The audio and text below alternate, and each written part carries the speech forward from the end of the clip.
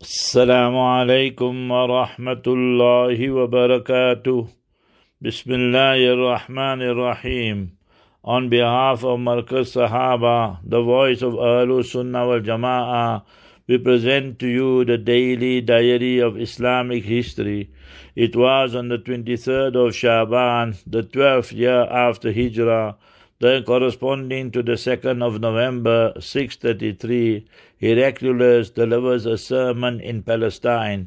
When we study Palestine, remember the Christians, the Muslims, the Arabs, everybody were living in harmony. It is the Jewish terrorists who came and remember caused all the problems. And before the apartheid regime of Israel was established in 1948, you had the Stern terrorist gang, the Haganah gang, and all of them. Until today you see that they are one of the biggest terrorists in the world. So may Almighty Allah decimate them and liberate Palestine so that the world can experience peace once again. Ameen. Ya Rabbal Alameen. Assalamu alaikum wa rahmatullahi.